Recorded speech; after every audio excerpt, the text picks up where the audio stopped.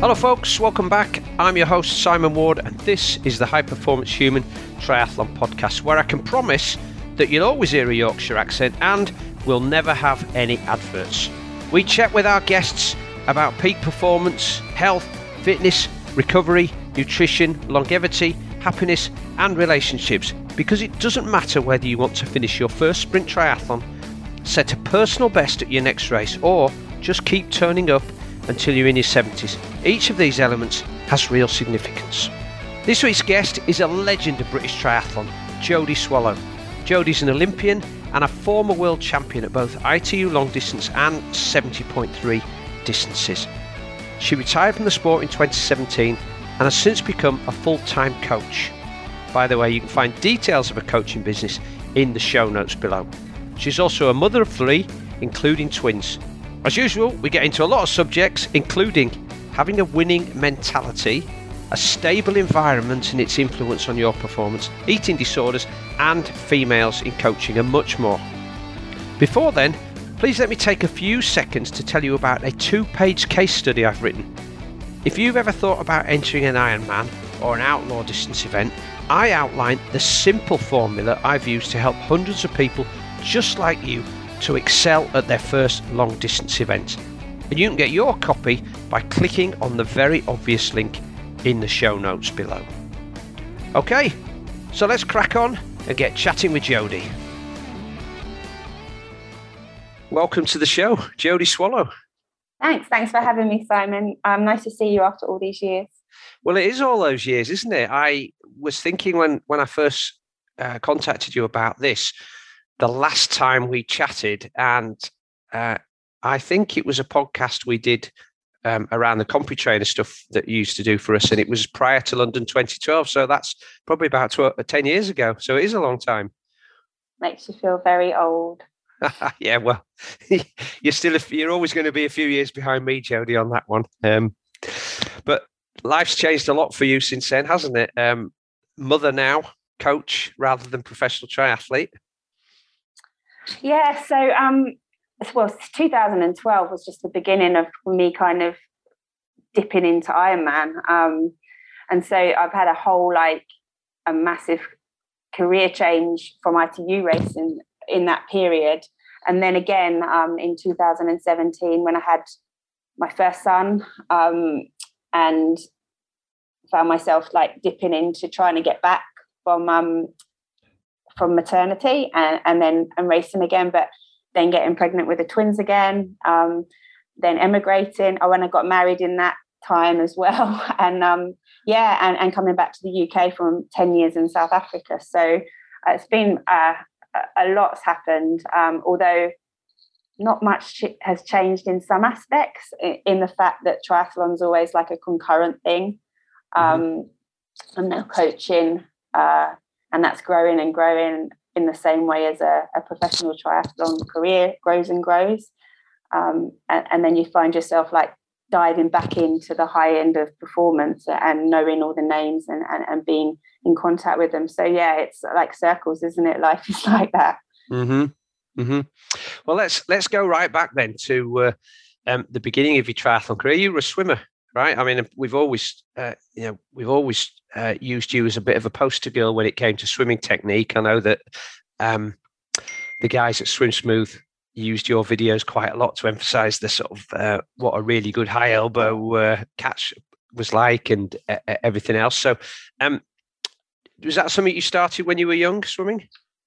Yeah, so my parents, my dad's a PE teacher, my mum's a very engaged mother, but no, they weren't really trying to push me into swimming or anything like that. But when going through the swim lesson process, I was just really quite able. I also had an older sister that was 2 years older, so I would chase her, and just found myself then in a swim squad because that was the standard I was swimming to. There was a few complaints given that I was a bit younger than everyone else and it was a bit out of the ordinary, but I loved it. And I was swimming before school by the time I was about 8, I think, most mornings of the week. And then it progressed from there. I wasn't a world beater at the age of 12, but I think I got my first national medal at the first national age group, which is 12 in swimming you go up to like Leeds and you're used to swimming in like just a county surround basically, and then you're exposed against these people that are like 6 foot tall. It feels like at the time I was tiny, and I got my first national medal, and that was like the first realms of being sort of included in the national pool, so it were. And it was a beginner scheme for the 2000 games. It was sponsored by a foot powder called Mysil back then. Mysil. We met Adrian Morehouse, and he was like the poster boy for it. And yeah, that was my first like exposure to what professional or international sport could look like, and that I wasn't too far off the realms of being able to do that. So then this Olympic vision started to grow, and started to get quite obsessed with trying to make the Olympic Games as a swimmer. Then a runner, which I was very good at school, and won without too much effort national school cross countries and national medals at 1500. So yeah, that those two things concurrently, completely separately actually, probably not system wise but organizational wise. I had my swim coach, I had my run coach, and the two worlds operated side by side alongside my school career, but not really together as they had to in triathlon in the end.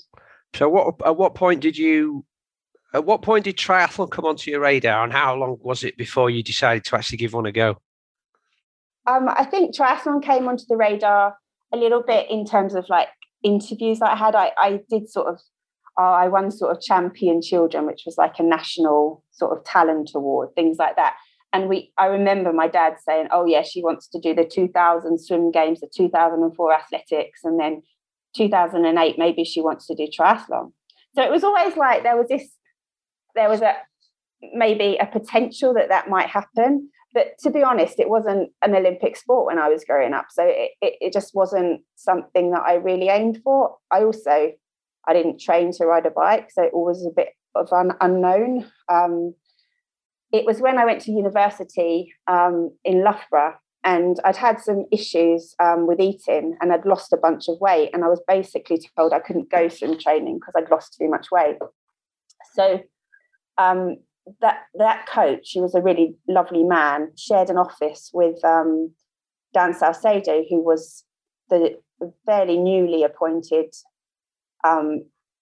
Loughborough student stroke Loughborough Performance Centre coach. Was that Dave Armiger by any chance? Ian Armiger, yeah. Ian Armiger, yes. Right, yeah. Ian, now, I know Ian. He was at Bradford, I think, before he came to Loughborough. He's a fantastic fella, and what a personality. You can see why all the swimmers are sort of drawn to him like a magnet, can't you? Yeah, so Ian, well, previously to Ian, I swam at my local club, which was Killer Whales, and I had this like authoritarian, like very scary coach. I don't know where he originated, but it felt like the sort of Eastern Bloc.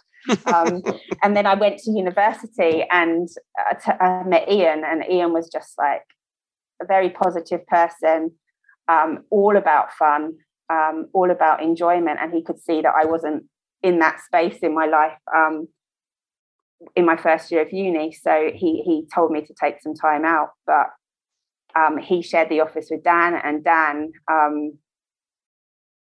Dan knew that I still ran, and just asked me if I'd like to try triathlon, and that was the beginning of it. So what year was that then? That was 2000. So at that point then, I don't think the Talent ID program had started. I think Chris Jones might have been still the head coach and was involved down at Loughborough. I don't think Graham Moore had come on board. But when they introduced the Talent ID program, there was a guy called Paul Buxton who was the manager of that, and they set up a bit like a syllabus and a requirements for talent athletes, and it was all about swim run. And we weren't interested in whether people could cycle or what cycling skills and performances it had. It was about whether they met certain standards for swimming and running. So inadvertently, you fitted that template perfectly, really, for a triathlete. Yeah, so I've seen some. I've been investigating the development pathways now for various things that I'm interested in, and I would definitely still fit those criteria. Yeah, they still have the same charts, probably a bit faster now, but I would have fitted them for 400 freestyle and a 3K run. Yeah. So I think I can't remember what it was for the girls. I know for the boys we were looking at around 420 for 400 swim, and the this was a template that Chris Jones had identified that the Olympics, say in 2012, would be, or 2008, would be run by somebody running, would be won by somebody who's capable of running sub 30 minutes. And so they set this 3 minutes per kilometre pace, and if you were under 4 to 15, I think you had to run 1 kilometre in 3 minutes, and then the older boys in the squad between 15 and 18 had to run 3 kilometres in under 9 minutes.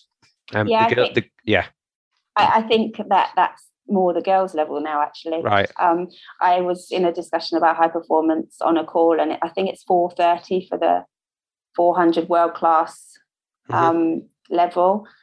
And I'm not sure about the run. I think it's like 16 minutes for 5K, but that's slightly for older athletes. But yeah, there's these parameters that I guess they act as good guidelines along the way. Definitely there's some outliers there for sure. I've told this story a few times, that we had a boy called Scott Thwaites. You might recognise Scott Thwaites' name. Scott became a pro cyclist and rode with the I think MTM. We might have ridden with the South African team, the Quebec team, I think. But Scott's dad was always saying, "Oh, my son's a great cyclist. He's faster than the Brownlees. You should have him in the squad." But he wasn't quite the swimmer and runner that we wanted to fit those parameters we just talked about. And Alistair and Johnny did quite easily. And in the end, we suggested to Des and Scott that they go over to Manchester and speak to the high performance cycling guys. So they did, and Scott got selected. And of course, that it just proves also that template that we had works, because Alistair and Johnny went on to be, we know what Alistair and Johnny went on to be, and Scott went on to be a pro tour cyclist. So, we weren't too far off the predictions, even at 15 or 16.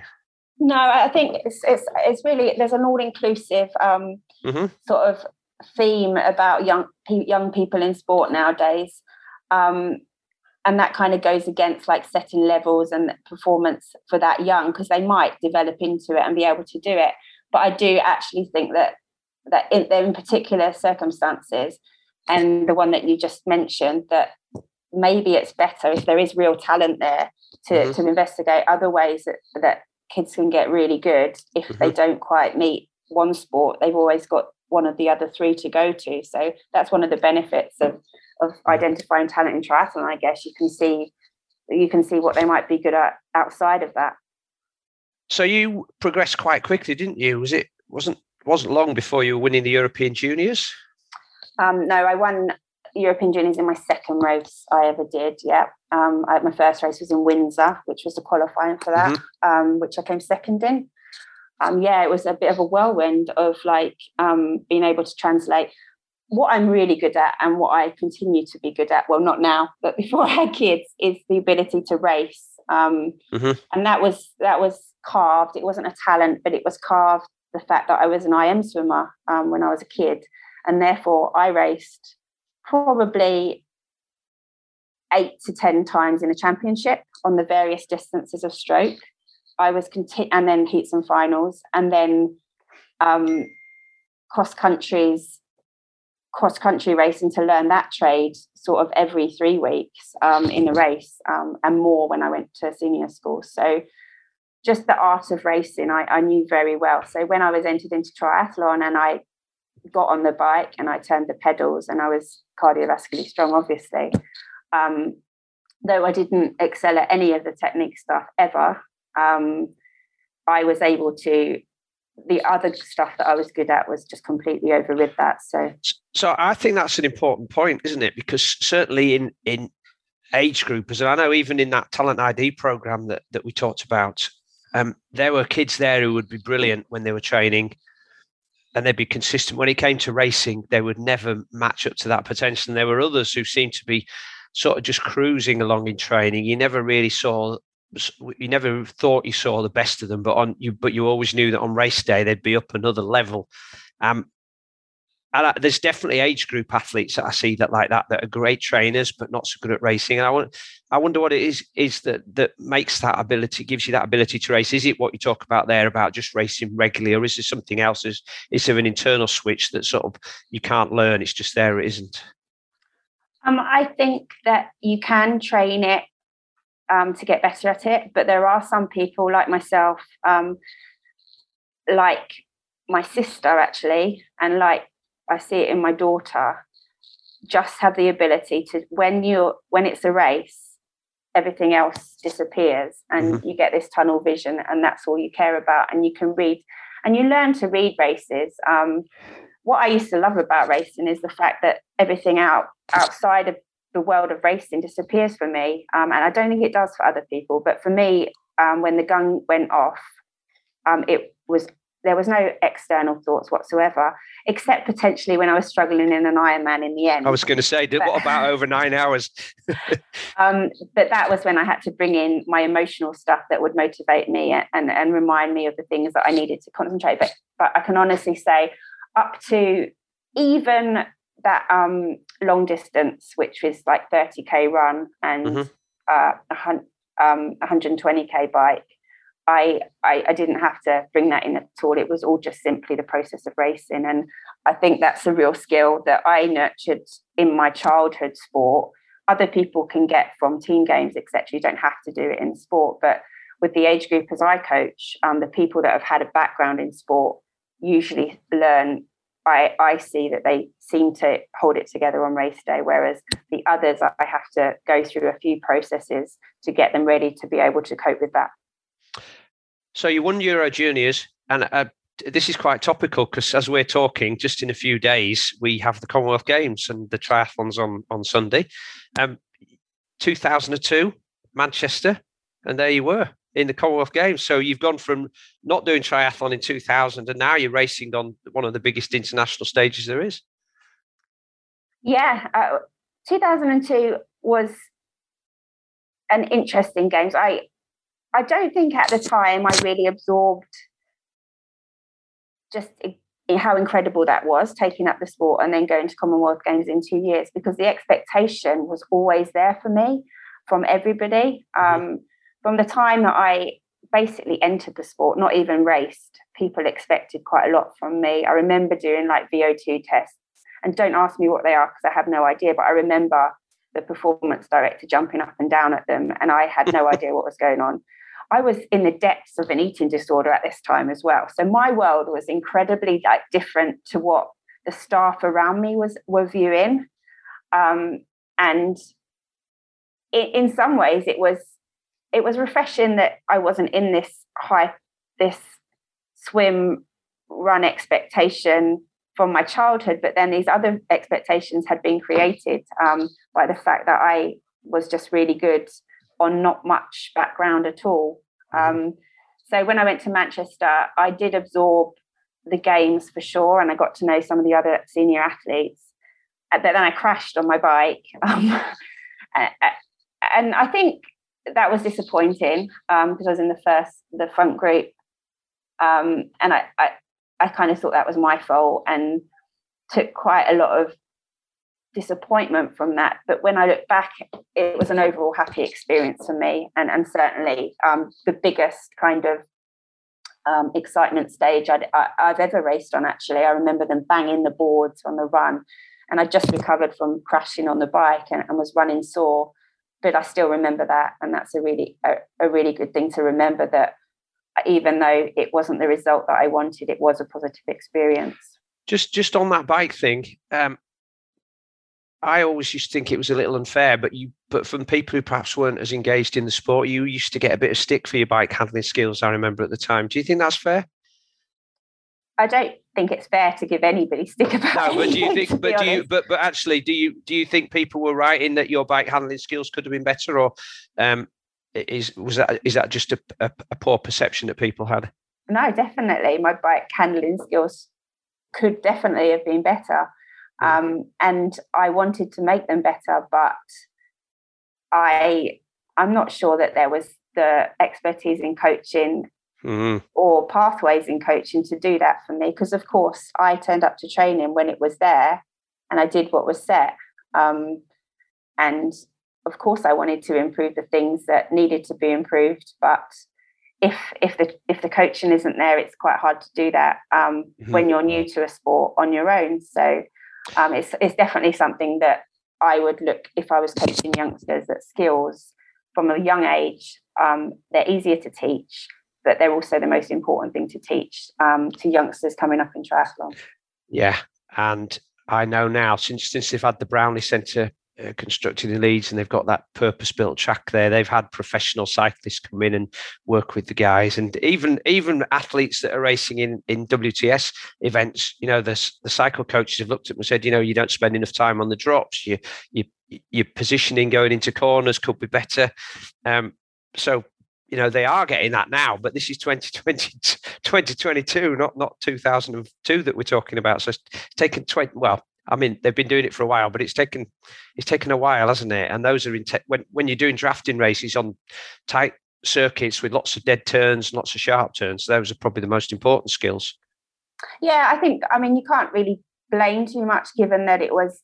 I think they got funded in '98. So the national appointed coaches only started then. It was such a young sport, and I was one of the sort of pioneers of that program. And so they had to learn their lessons basically, and they did, and they have, and it's improved now. And the focus of, closed circuit tracks and skill sessions for youngsters in the programs now is nothing like it was for me. And that's why I kind of take a little bit of I laugh at the fact that people criticize my bike skills. Then what do you expect if someone's been riding for 2 years and hasn't had any coaching? I mean, what can you really demand? Well, that's the problem when people make an observation based on one thing rather than knowing the backstory, isn't it? Yeah, but that's just part of sport, I guess. We're all armchair warriors, aren't we? So things kept going well. And then in 2003, you did the Athens test event. You came second to Michaela Jones, and that got you selection for the Olympic team. Is that right? Yeah. So it was up and down my career. I had stress fractures at that time as well, and I spent most winters injured from various things. As I said, I had an eating disorder, and that had major repercussions in terms of my body's rigidity. I used to train hard on underfueled body, and that meant that it would eventually break down. And I was also in this system where I could get physio or massage anytime I wanted. So I kind of used to rely on that quite heavily, rather than solve the problem of what actually was going on, because that was quite a hard problem to be able to deal with, or for anyone to be able to address, to be honest. And nobody really wanted to address it. So I had this, it wasn't all happy, a successful story. But yeah, in 2003, I'd had a period. I mean, I raced the national champs in that June, and I had just come back from a femoral stress fracture, run for over 12 weeks. And I think I came 7th. But post that race, I made a decision to get myself sorted. And I really did work on trying to stay on the straight and narrow with the eating, and just trying to do the right things. And I did. And I had a sort of many World Cups in 2003, sort of top 5. And I didn't really know what that meant or anything else. But I thought it was pretty rubbish that I was coming 5th and not winning, to be honest, because I didn't have a background in the sport. I didn't understand the legends that I was racing. I didn't understand the legend that was Michaela Jones, to be honest. Right. I came second to. I just liked her. She was a really nice person. I remember talking to her in drugs testing, and yeah, it was great. I came second, but I had no idea what that actually meant. It's funny to think back to those days. I was such a different young athlete, and I think that because I was racing in the senior ranks, and because I was very good, there was some expectation that I knew what I was doing, but I didn't really. Not looking back, as a kind of 40-year-old looking back at their 22-year-old self, I was just so young. So you got selected, but then you were injured, weren't you, over the winter again, and then coming into 2004. And it all got a bit nasty, didn't it, with the selection for the Olympics? Not from your perspective. With I think it was the other girl that was sort of felt like she'd been overlooked because she was performing well in that season. That was Andrea Whitcomb, I think. Yeah. So there was 3 trials for the Olympics. One of them, I think, it was Ishigaki and the world champs in the summer of 2004. But the one that they would fall back on if nobody qualified in those events was the test event in late 2003, in November 2003. So I had the top result, obviously, of the Brits in that one, and nobody qualified in those 2 qualifying results. I think, they front pack swimmers went away or something, and the runners didn't come through. So, Michelle Dillon qualified in the first race outright. I think Julie also qualified outright in the first race, and then nobody qualified from the Worlds. And so they went back to the selection policy, and that was the next race in line. So I was selected, which I obviously was happy about, but I was also still injured at this point. So it was all a bit up in the air whether I would actually go to the games or I could go to the games. And yeah, I mean, to be honest, at that point, when the selection races came around, I had absolutely no control because I wasn't in them. I wasn't racing. I was injured. So it was all kind of happening over there, if you know what I mean, while I tried to rehab this Achilles that was just being incredibly difficult to heal. But it's, you've got nothing to do with, you have no involvement in any arguments that are going on. It's not the first time it's happened, and it's not the only country where it's happened. But I always wonder how that affects you mentally when other people are arguing about your status in the team, and how that impacts on, your stress levels. And then obviously stress levels, as we know, impact your sleep, impact your ability to recover, to train, and everything else. It's I imagine it can be quite corrosive. You might tell me differently. Yeah. If I look back, so the people that were contending the selection were Leanda Cave and Andrea Whitcomb. And I get the fact that they were contending the selection because they are athletes that want to go to the Olympics for Great Britain. But there's a selection policy, and that's been put in place, and that's kind of the way it goes. So I don't really have any thoughts about those particular people that were asking to be on the team and asking the questions that they wanted to ask. That's absolutely normal, I think. And maybe if she was on the other foot, I would have also asked those questions. So there's no bad feeling about that. But I do have absolute memories of,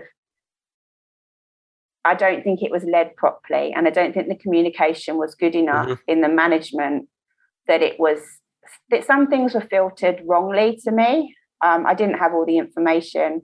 I was possibly been trying to be sheltered from the information, which led to you not understanding what's going on, which leads to suspicion. While you're supposed to be trying to rehab an injury and getting ready for an Olympic Games, and it's all just doesn't add up, and everyone's getting cross, and there's stress from other people that want medals for the country for different reasons. And yeah, it was just really badly handled in the leadership. And actually, I think what the crux, there was a review after the Olympic Games, and basically the leaders blamed me. And I just stepped back, and I was just quite shocked by that, but not really vocal enough to say anything at the time because I was still in the system. But for instance, I spoke to my parents about this recently, and they told me some stuff that was said. And yeah, looking back as an adult, looking back at the situation when you're very far removed from it, it's actually really shocking. And I don't, I'm not a victim. I was a good athlete and strong, and I came back from it. That's fine. It's done. But I think if people want to move on and change things, then that there should have been a little bit more openness and communication and good management going into that, because I think there is now, but I think that that had to happen for that to kind of evolve. Mm-hmm. So at what point after Athens did you start thinking about longer distances? I tried to stay in the shorter stuff up till about 2009.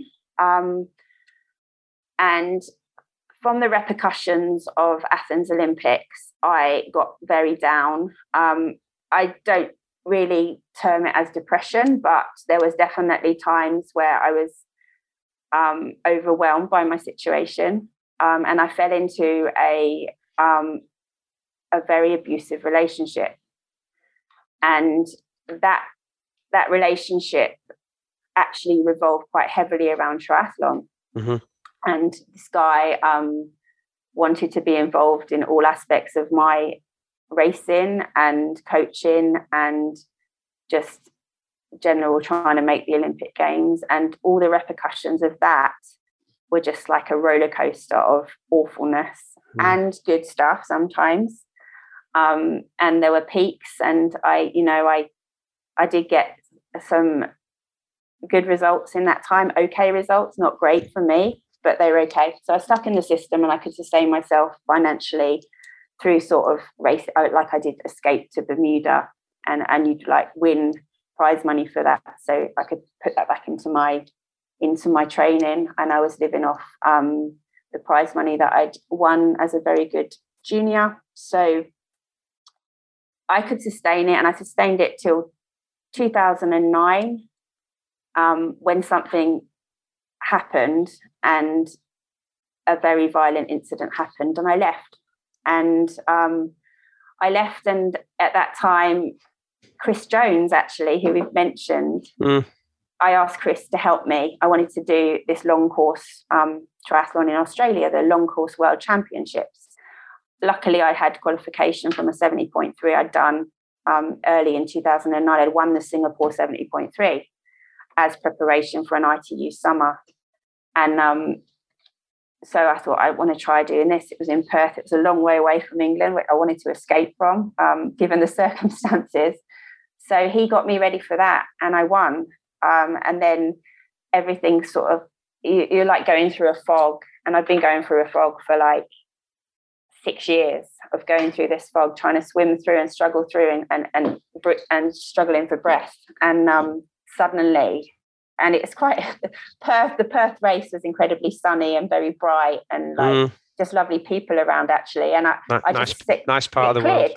It cleared. This fog cleared forever, and it did clear forever.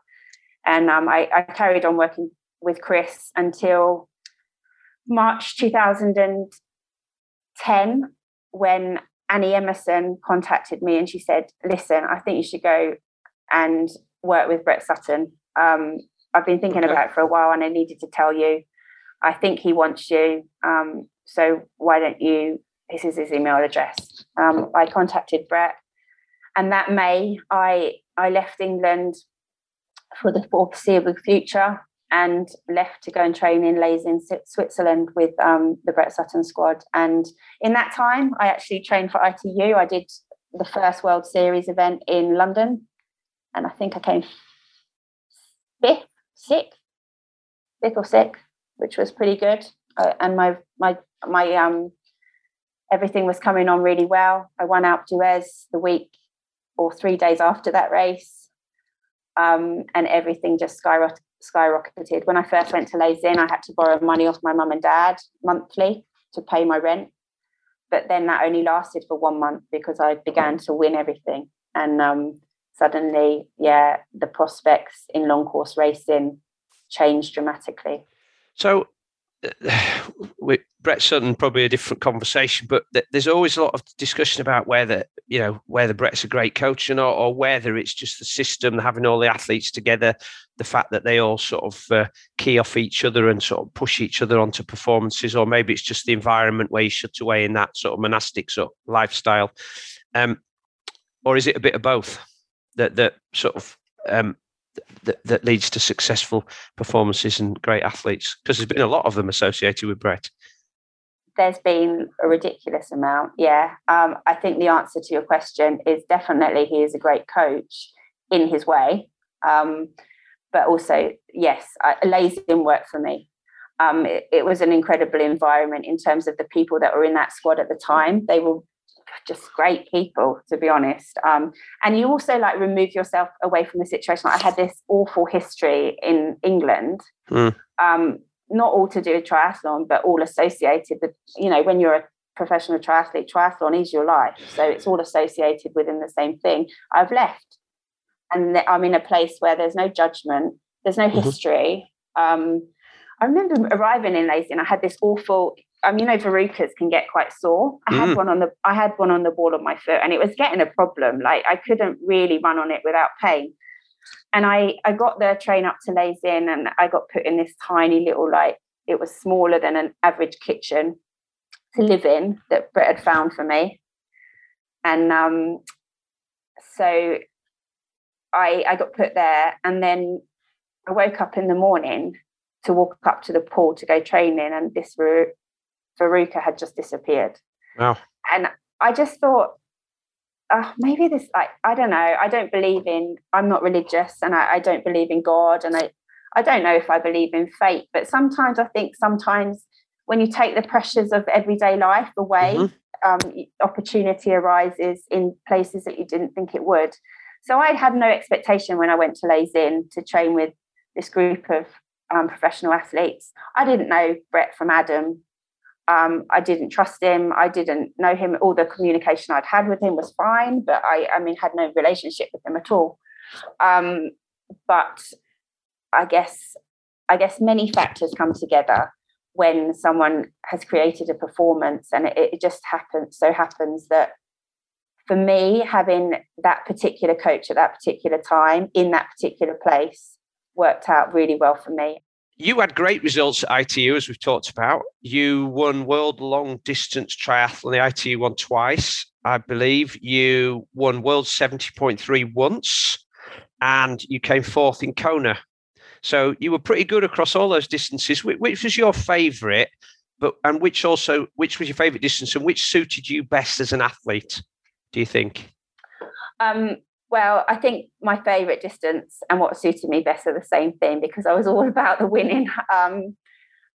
Definitely 70.3. And I look now and I see these PTO events and I'm just a little bit jealous, because I definitely think that would completely be in my realm of expertise. And also the Super League, in terms of swimming in a pool, cycling on a bike on a turbo without any technical skills whatsoever, and then running on a treadmill, I would have caned that.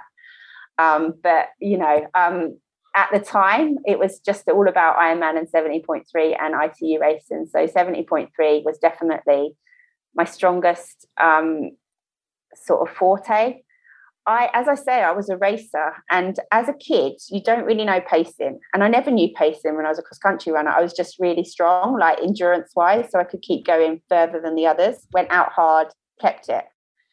And that didn't really change that much in all of my racing. So when I got to Ironman, which was inevitable, I guess, that was my strategy: all out on the swim, most out on the bike, and go hard on the run until you blow. And that's what I did. And when I actually nailed a few Ironman, definitely. Well, I did marry an Ironman, so I guess you nailed that one then. But yeah, like when I did get a result from an Ironman, it was just because I was really fit. It wasn't because of a strategic difference. So I don't think it actually suited me, and definitely not in Kona. Definitely not. But I managed to pull it together through sheer talent and fitness. Where was the venue for the 70.3 Worlds that you won? Was it Clearwater? Yeah, so I won in Clearwater in 2010 on a road bike.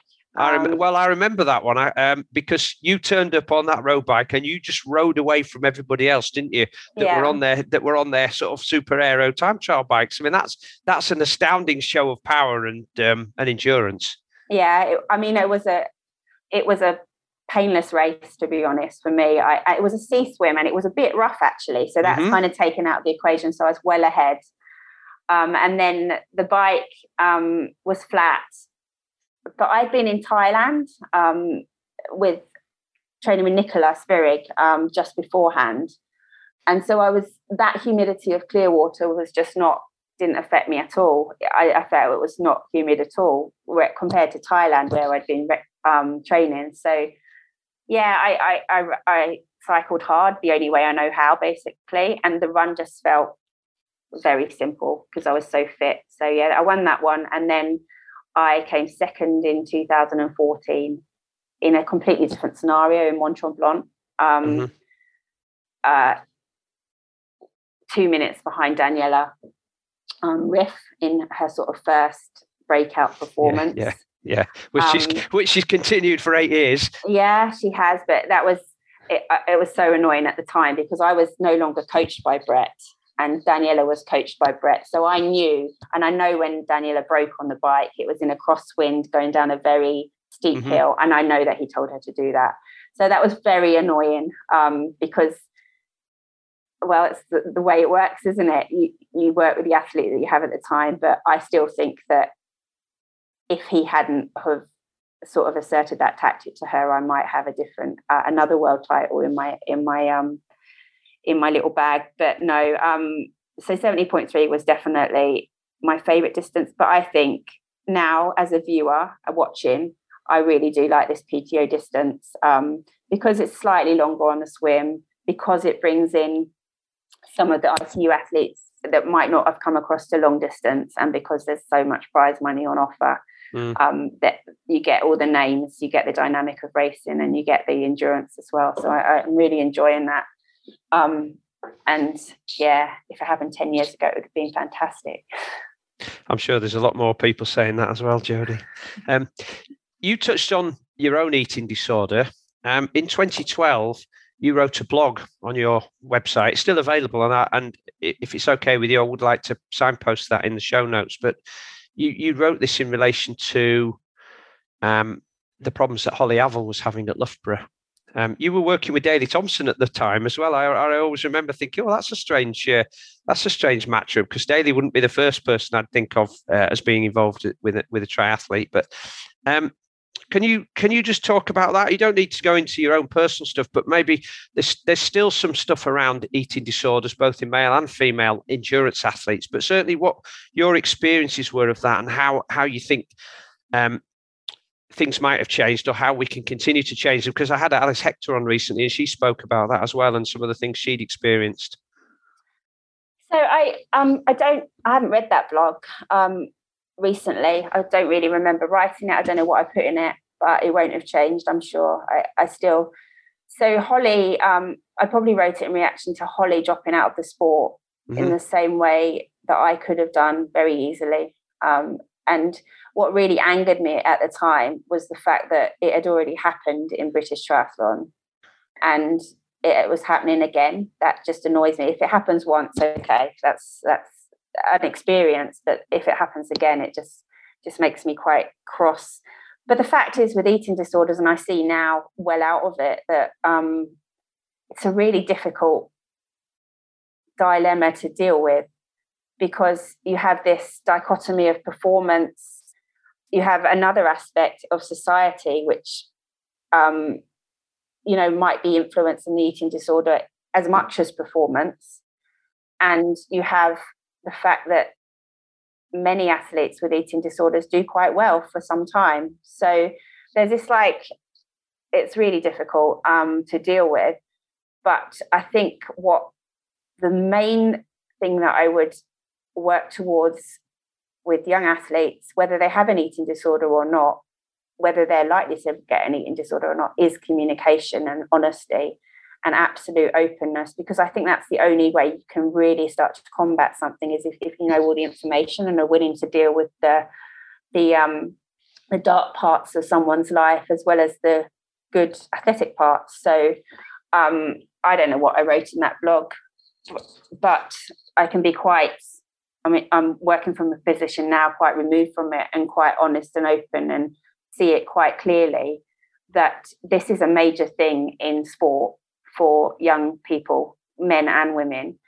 And the only way to try and make it less of an issue or not allow it to become a big issue for individual athletes is to address it openly and talk about it. And because that isn't there when you have an eating disorder, you are not open, you are not willing to share. But I look at the ways that I got over the eating disorder, and it's all emotional support. It's all making sure I'm happy outside of sport. It was nothing really to do with nutrition and eating. And therefore, it's this whole holistic view of coaching and training that has to be brought in to prevent stuff like that getting worse and worse and worse, and actually like making people quit in the end.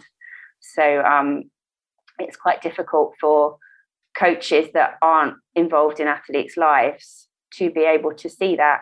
And there's always this, like, you don't want to be too involved in an athlete's life because that's taking away their privacy. But then people have different thresholds and needs. And I think that that's working out what exactly they are and how you can help and what can change this. For me, it was always, I never had any eating problems when I went away on camp with the federation. And when I was in a training camp, this wasn't a problem. So it was obviously to do with my home environment and the people around me at home. So at home being the UK, not my home parent life, they were fantastic. But I didn't have an eating disorder when I was with them either. But it was all about when I was on my own. So identifying that and being able to work with that, if you have the time and the expertise, which I think that coaches and management, if they can allocate the time to that for a period of time, it might pay off in the future for individual athletes. Because, there's these key points that it's really important to address, that it doesn't escalate and get worse and worse and worse. Going back to your article, I read it before we spoke, and I actually thought it was very perceptive 10 years ago. You know, I'm going to come on to something else where I sort of got an insight into your perception of situations. Going back to the eating disorder thing, the education for coaches, I've been involved in coach education for a long time with triathlon. And it's still probably not something that we put enough emphasis on. But I also think there's a language issue as well, because a coach can make an off-the-cuff comment. You might be referring, I think in the Holly Avil thing, you might have been talking about that comment that was made to her or made about her. And I think you mentioned that somebody said it to Daly. That may well have been an off-the-cuff comment, but those things are like little paper cuts, aren't they? And if there's too many of them, they definitely have an impact over time. Yeah, not even too many. Sometimes it's just one. And that is a thing. But I think that also comes down to building a person so robust that doesn't penetrate them. Like, in some ways, both me and Holly were very strong, resilient, determined girls, but we also had vulnerabilities. And I think that those vulnerabilities created like a soft patch in your armor, and that was like where some comment that wasn't even aimed at you, it was just like it just fired in your direction, and it got caught. And I think that if you can create better self-confidence, better confidence in your own body, about the way it functions for you, the way you train, then that just better, more solid belief in terms of what can actually make a performance better, faster, make you a better triathlete, then that won't actually penetrate. It's just that if the old myths and perceptions, we're brought up with, I'm not going to say them, because the more you say them, the more they're perpetuated, but this kind of belief that if you're very light, then you go faster. Because that's true in some extent, but not if it's not supported by a strong skeleton and strong tendons and strong ligaments. You're never going to get anywhere. And if that was more emphasized, as well as these myths, it will overrun them. That's what I believe now. And it's really easy to say when you're not in it anymore. But I don't know if it would have changed me when I was back there, being been very sensitive to these things, but we're human beings. We are sensitive to these things. Is that where Daly came in then, helping you? Because I remember reading an article in 220. I think you were talking about your strength training routine, and I think that was where I first read about you being involved with Daly. I think that the major thing that Daly brought to me. Daly will work with anyone that asks him. He's really just into helping people, and he's got time, and he's only interested in training. So that's what's quite weird with things.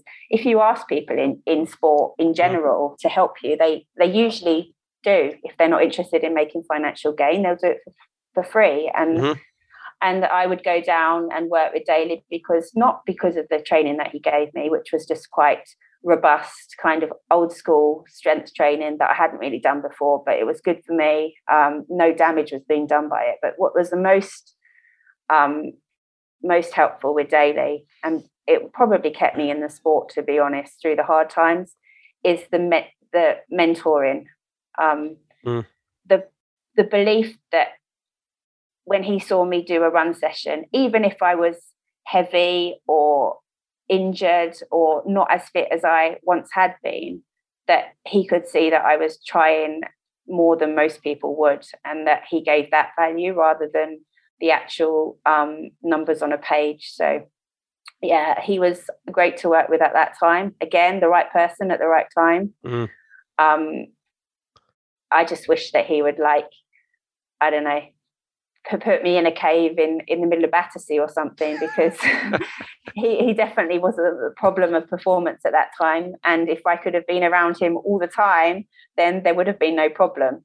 But life isn't like that, is it? You have to go back to the problems that you've got elsewhere and deal with them at the same time. So you mentioned that your eating disorders cropped up at times when you were in this toxic environment, and you talked about being happy outside of sport. Now, we talked right at the very beginning about last time we had a conversation was before London 2012, and I asked you several months ahead of the event who you thought was going to be in the mix for a medal in the women's event, and you gave me 5 names. And I think you were spot on with those 5 people. And I was quite taken aback by that. I said, well, what makes you so sure, Jodie? And you said, well, I know all these girls. I know how well they train. There's not much between them. But the other thing is they're all in happy, stable relationships, and they're in a great place mentally. And I remember thinking, whoa, you don't normally hear normally hear people talking about the impact of that stable environment. I thought that was brilliant. And I've remembered that ever since, because as a coach and the way I coach now, I put a lot on relationships. I put a lot on harmony, and I put a lot on sort of the environment that people are in.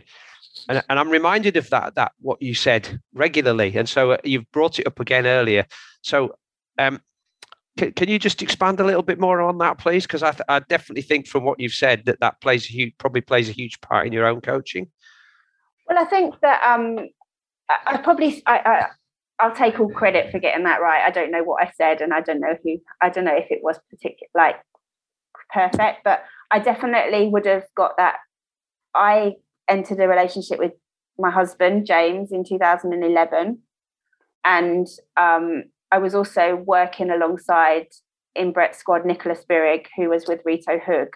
And obviously, I raced Nicola in my first race I ever did at European Juniors. I won, she came second, and then World Juniors the following year, she won, I came third.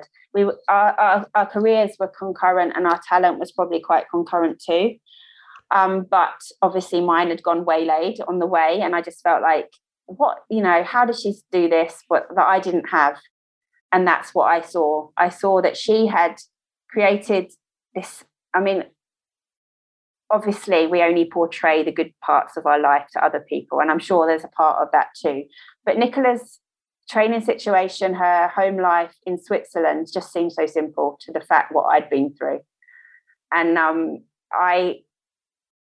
it's not solely the reason why she got so good, but I'm sure it played a huge factor, and it definitely played a huge detrimental factor to the fact that I didn't make it in my terms. So it's quite hard for me to take that somebody that I'd beaten in my second triathlon ever was now Olympic champion. And but it's not just, she hasn't just become that and I haven't just not become that. There's factors involved, and she had created the environment, or it had been provided for her, or it was just luck, who knows, that nothing else was going to affect that, and life was simple apart from training hard. So I saw that. And then I think I probably, with my situation, and I was happy with James, and I'd had a bit of an injured year actually in 2012, but I was still happy. So I was probably quite confident in saying that it was going to turn around and that we'd just handle it as it came. So yeah, life perceptions massively different in 2012 from what you would have asked me before that. I probably would have gone for like an eccentric person that was up and down, but that was kind of what I've seen and what I've viewed now, that unhappy athletes, they might be successful for a couple of years, but eventually it catches up. They get injured or they leave a system, and everything comes crashing down. So and that's what I found with the coaching going there forward, that I went to coaches that I was very happy with. When something went wrong and I wasn't happy, I left. I didn't hang around. I didn't waste time. And yeah, I was only able to do that really because my happiness was supported by the fact that I had a regular, someone that cared for me, that was traveling around with me, who was James. So I see that in the athletes I coach. Most of the athletes I coach have only come to me, the age group as I coach, have only come to me in a situation where they can train hard. So usually their life is quite stable. They're not going to come, you would never sort of reach out to a coach, I guess, with my name if you didn't have a stable base to train every day and a routine and support from your family to do it. So that's kind of different.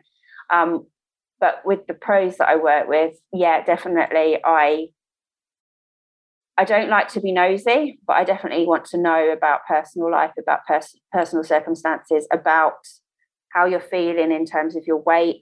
Everything's involved. It's like almost like a friendship, but not a friendship, because it's also a kind of analysing as well.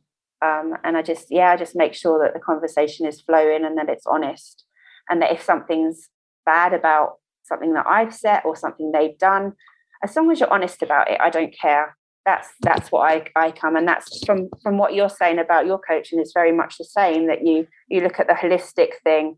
They're training 2 to 6 hours a day. What else is going on here? Why are you so tired? Because it wasn't from the training. So let's have a look. Why is your HRV so so off, or like why is your resting heart rate so high, or and it's quite interesting because so with one of the athletes I was coaching, I was convinced it wasn't home life. She seemed happy, she seemed fine, but her HRV was going rapidly down, and I just didn't know what was going on. And it turns out, like 5 days later, she's got COVID, but she didn't know at the time. And it sort of, it's quite interesting how now we've got like a data point to assess what we were trying to assess before, but we knew it before, but we didn't have like a data point to actually say, yes, that's it. I love that. I love the sort of mix of the science with what we already knew. How are you measuring HRV with your athletes, Jodie? My athletes have different methods. Some of them have got Oura rings, and some of them do it on apps in the morning. They just report it on Training Peaks. Do you measure your own HRV? No, I don't. I don't measure anything to do with my health, because my health is not the best, not in the best parameters at the moment. I did try sleeping app, and when I was breastfeeding the twins, it told me that I got 2 minutes of deep sleep. It's just depressing, isn't it? Yeah, but that wasn't one night. That was like for 6 months, and after 3 days, I was like, I don't need to know this, because it's just going to have a detrimental effect. And I think, I would, if I measured my HRV now, I think maybe I'm in a position to do that. Maybe I'll start doing it, but I don't think I do enough training to like make it about training. It would be more about health with me. Yeah, I was using the Whoop app for 4 or 5 years, and I definitely recognise that bit of what it's called orthosomnia, isn't it? Where you want to improve your sleep, but you start looking at the data, and then it makes you more worried about your sleep, and it actually gets worse, which is a bit of a paradox. Well, I've got a good clue, Simon. If you want to improve your sleep, have kids. not in the first couple of years, but you're catching up after that. And I could sleep anywhere now. Listen, Jodie, I know you said we've got a time limit. Have you got a few more minutes just to chat about a couple more things? Yeah, I have. I wanted to talk about retirement from sport. A lot of triathletes, even age groupers go through this when they can maybe no longer run, and they've identified themselves as Bill the triathlete or Joe the triathlete, and then all of a sudden they're no longer able to do triathlon, and it affects their identity. How does that work as a professional triathlete when everybody knew you as Jodie Swallow elite triathlete, Jodie Swallow Olympian, and now all of a sudden you're not competing anymore, and people are asking, "Are you going to be racing, Jodie? Are you still training?" It's really, really difficult. It's really hard. It's a really hard process. And everyone that is a pro triathlete is going to have to retire at some point. So everybody's going to go through it. Mine was quite, I was on a podcast the other day, and it was pointed out that it was quite rapid. Like, I won the world ITU championships. I won a 70.3 in South Africa in January, and then suddenly I stopped. It wasn't like a filter out. It wasn't like getting ready for retirement. I got pregnant and I didn't race anymore.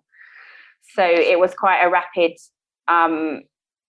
change. I think with me, it was overwhelmed mostly by children running around everywhere. So it wasn't so much of an identity crisis because I identified as a mother. But I think I still struggle with it now, because I am coming into the coaching circles because I am involved in the same sport.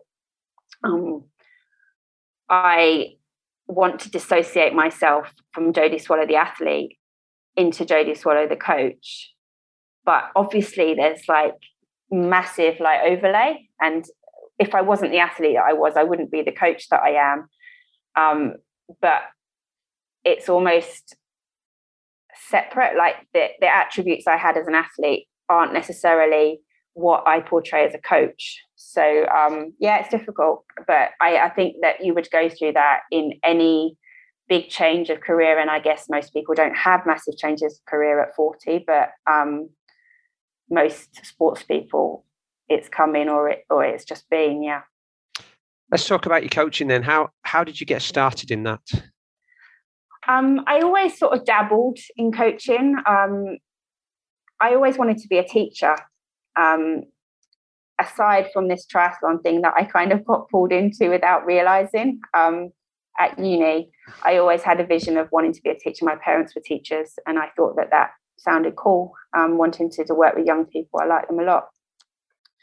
So that was always in the background, and I wanted to help. I like being around triathletes, and I like being around good coaches. So whenever I went with good coaches, I would try and help and work with them and talk to them, and also study them a little bit too about the way they did things and what worked and what didn't seem to work when they were communicating. So that was always concurrent, and obviously it evolved as I went through.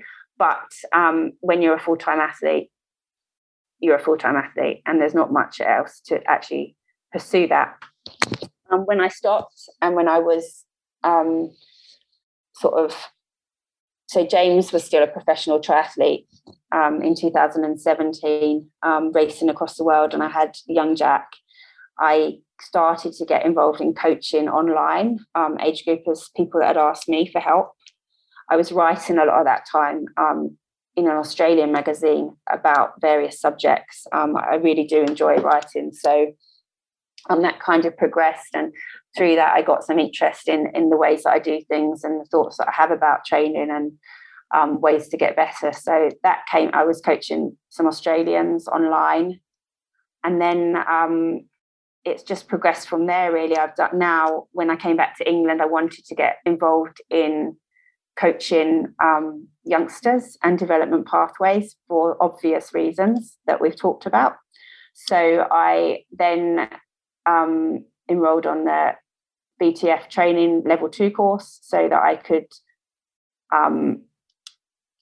hire lanes, so that I could coach one-on-one and that I can get involved in the federation system if you need that for insurance purposes in the federation. So I've done that, and I continue to try and develop in areas that I don't necessarily have experience with, like practical coaching of squads, etc., with the limited time that I have. But a lot of the time I have now is developing single athletes, mostly online, because of the fact that I'm looking after 3 kids and helping them develop programs and getting faster at 70.3 and Ironman. So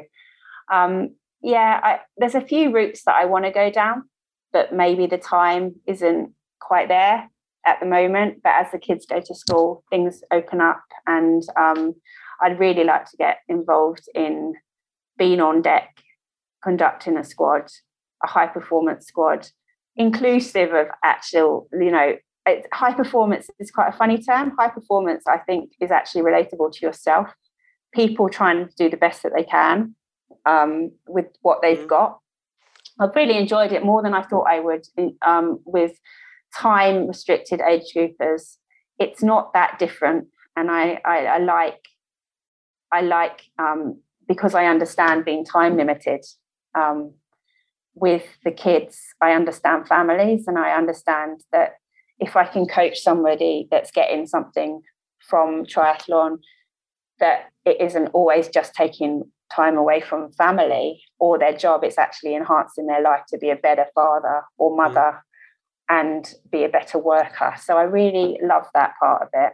And I've got loads of athletes that are so different and different personalities. And I love getting to know them and kind of making a program for the goals that they have, and just making sure that they're not overdoing it in triathlon or life, so that it's sort of sustainable for them.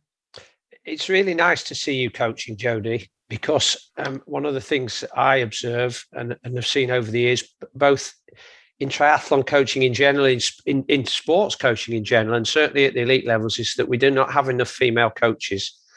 And I know when Jack Maitland was running the Performance Centre in Leeds, he met some resistance within British triathlon to mentoring and bringing on female coaches, identifying people who had the ability and had the will to want to do it, and the confidence, if you like. And so Jack started his own little private mentoring program and getting some female coaches to come along and observe and help him out on the swim squads. But I do think that somebody like yourself is a role model for other female coaches and might help other people. But I just wondered what your thoughts were on this, and what we can actively do to encourage more females into the sport of triathlon generally as coaches, and also what we can do to get more females, as elite coaches. So I never really considered this before I started coaching. Because I had a really good female coach in Siri Linley. And I never, when I went, Siri Linley was the first female coach I ever had. And I didn't even clock it. But like many things, you don't clock things until they affect you. And then suddenly I found myself in a coaching arena where mostly women were coming to me. And I didn't really understand why. Because I coached a few men and I got on really well with them, and I was a good coach to them, and we had a really good relationship. So I didn't really understand the high percentage of women coming to me as opposed to men. And now it's probably about equal, but I think I had to prove myself as quite a good coach and be referred by people for those men to come to me. I don't know. You'd have to ask them, I guess. But the other thing is, I then tried to sort of get into the federation jobs and applied for federation jobs. And I am very aware that I'm the only woman at interviews. And this question is brought up in interview, actually. And I don't know the answer, but I think unless you employ females, then you can't really start to change the protocols that there are and that influence that you don't know that are influencing. So the fact that I've only had one female coach in my career, means that I almost subconsciously expect a male, and I don't really realize that. I was on another podcast, and he was asking me for females to interview coaching, and I kind of ran out after 5 of top level female coaches, because there just aren't that many. And when these things are brought to light, you're like, oh wow, because these female coaches are very successful, so there's no reason. And women bring something different to the equation for sure. I mean, Siri coached mainly females when I was in the squad, but then so did Brett. So that might be just the type of coaching that they gave. Or it might be the fact that men are used to being coached by men and have to change their mindset to be coached by women. Or it might just seem strange. I don't know the answer. But as I apply for jobs and as a woman, I do know that being a woman makes me a bit different.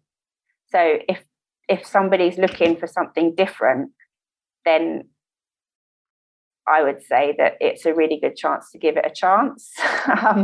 But sometimes people don't like change or difference, and they'd rather stick with what's already there. The other point is that where I've been on some like regional training days and stuff, and there's a higher proportion of boys than girls in the sport still.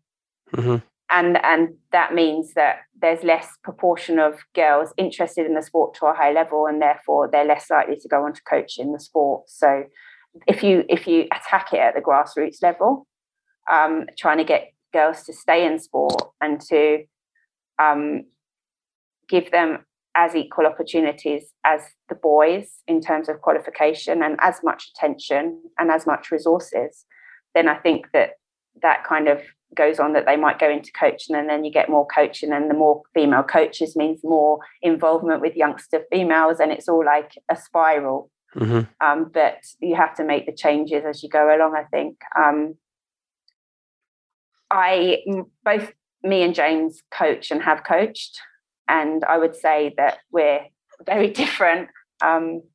But I coached James for a while, and he thought I was the greatest coach in the world. So I am his wife, so he's a bit biased.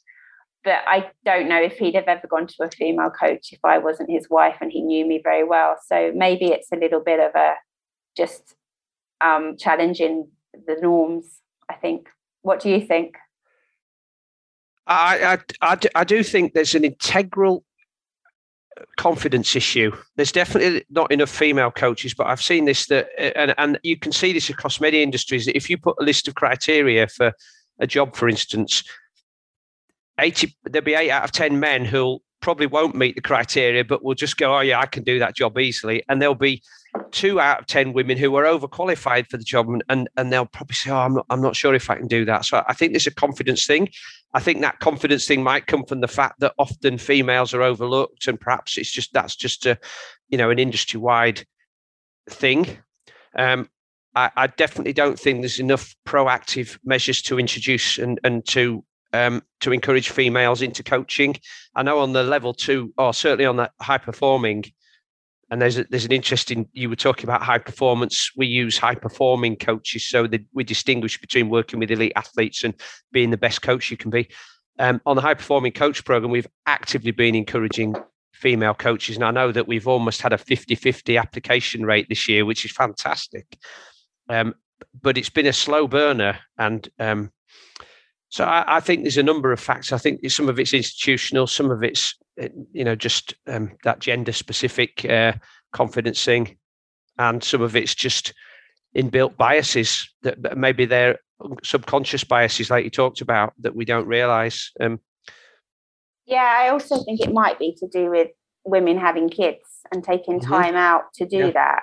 In terms of so a lot of I've applied for roles since having kids, but I can only do 3 days a week with 3 kids under 4. I simply can't do it because my husband works full time.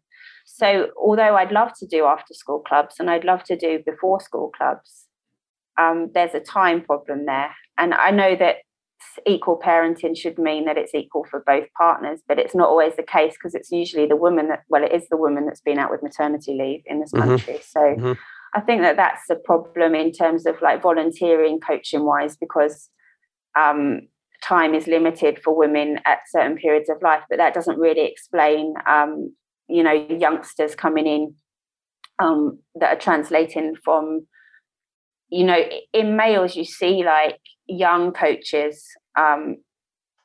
sort of doing experience on poolside straight from a program, so they might leave a high level program as an athlete and stick around and learn coaching, but it doesn't seem to translate to girls doing that for various reasons. Well, you do have an opportunity now, Jodie. You were a champion, world champion in different distances. You were definitely a pin-up girl for many different reasons. And, you're a high profile in the sport, and you've definitely got an opportunity in doing what you're doing to be a role model for female coaches and to help us encourage more into the sport, I think. Yeah, I think I have to learn as well as I go along, as all coaches do. But yeah, I think the lessons that I've learned have been quite hard ones, quite unique, I think, as well. Like, I love coaching what I'm doing at the moment because I learn, but I do miss the like hands-on interaction of body language with athletes, because I think it's really nice to be able to walk onto poolside and see your athletes walk in and understand why they're tired, what their body language translates, and being able to do that is an integral part of coaching as well. So I love the time that I'll be able to do that, and sort of learn as I go along as well, because it is about communication, and I am very good at communicating on certain levels, but you have to also have the hands-on experience of doing that with the athletes that you're working with at different levels in their career, youngsters, and as they're progressing. So at the moment I coach adults, and I'm happy doing it, but I really want to everybody wants to grow and change, don't they, and develop. So yeah, that's part of what I want to do. Well, Jodie, it's been fabulous to catch up with you. We will definitely signpost your coaching business. It's Connemara Coaching, is that right? Jodie Swallow Coaching. Jodie Swallow Coaching. Okay. Yeah. Until James joins me. Until James joins you. So we'll put links to that. There'll be lots of other links in the show notes. But for now, Jodie, thank you very much for being on the show. Thanks, Simon. Thanks for having me. Thank you again to Jodie for being a guest on this week's High Performance Human podcast. As usual, you can find links to all of today's discussion topics in the show notes below. To make sure that you don't miss any episode in the future, please go to iTunes, search for High Performance Human Triathlon Podcast and subscribe. Also, please don't forget to look for that link in the show notes so that you can download your free case study if you want to find out about the simple formula I use to help athletes like you excel at their first long distance triathlon. That's all for now, so please have a great week, and I will see you on the next episode.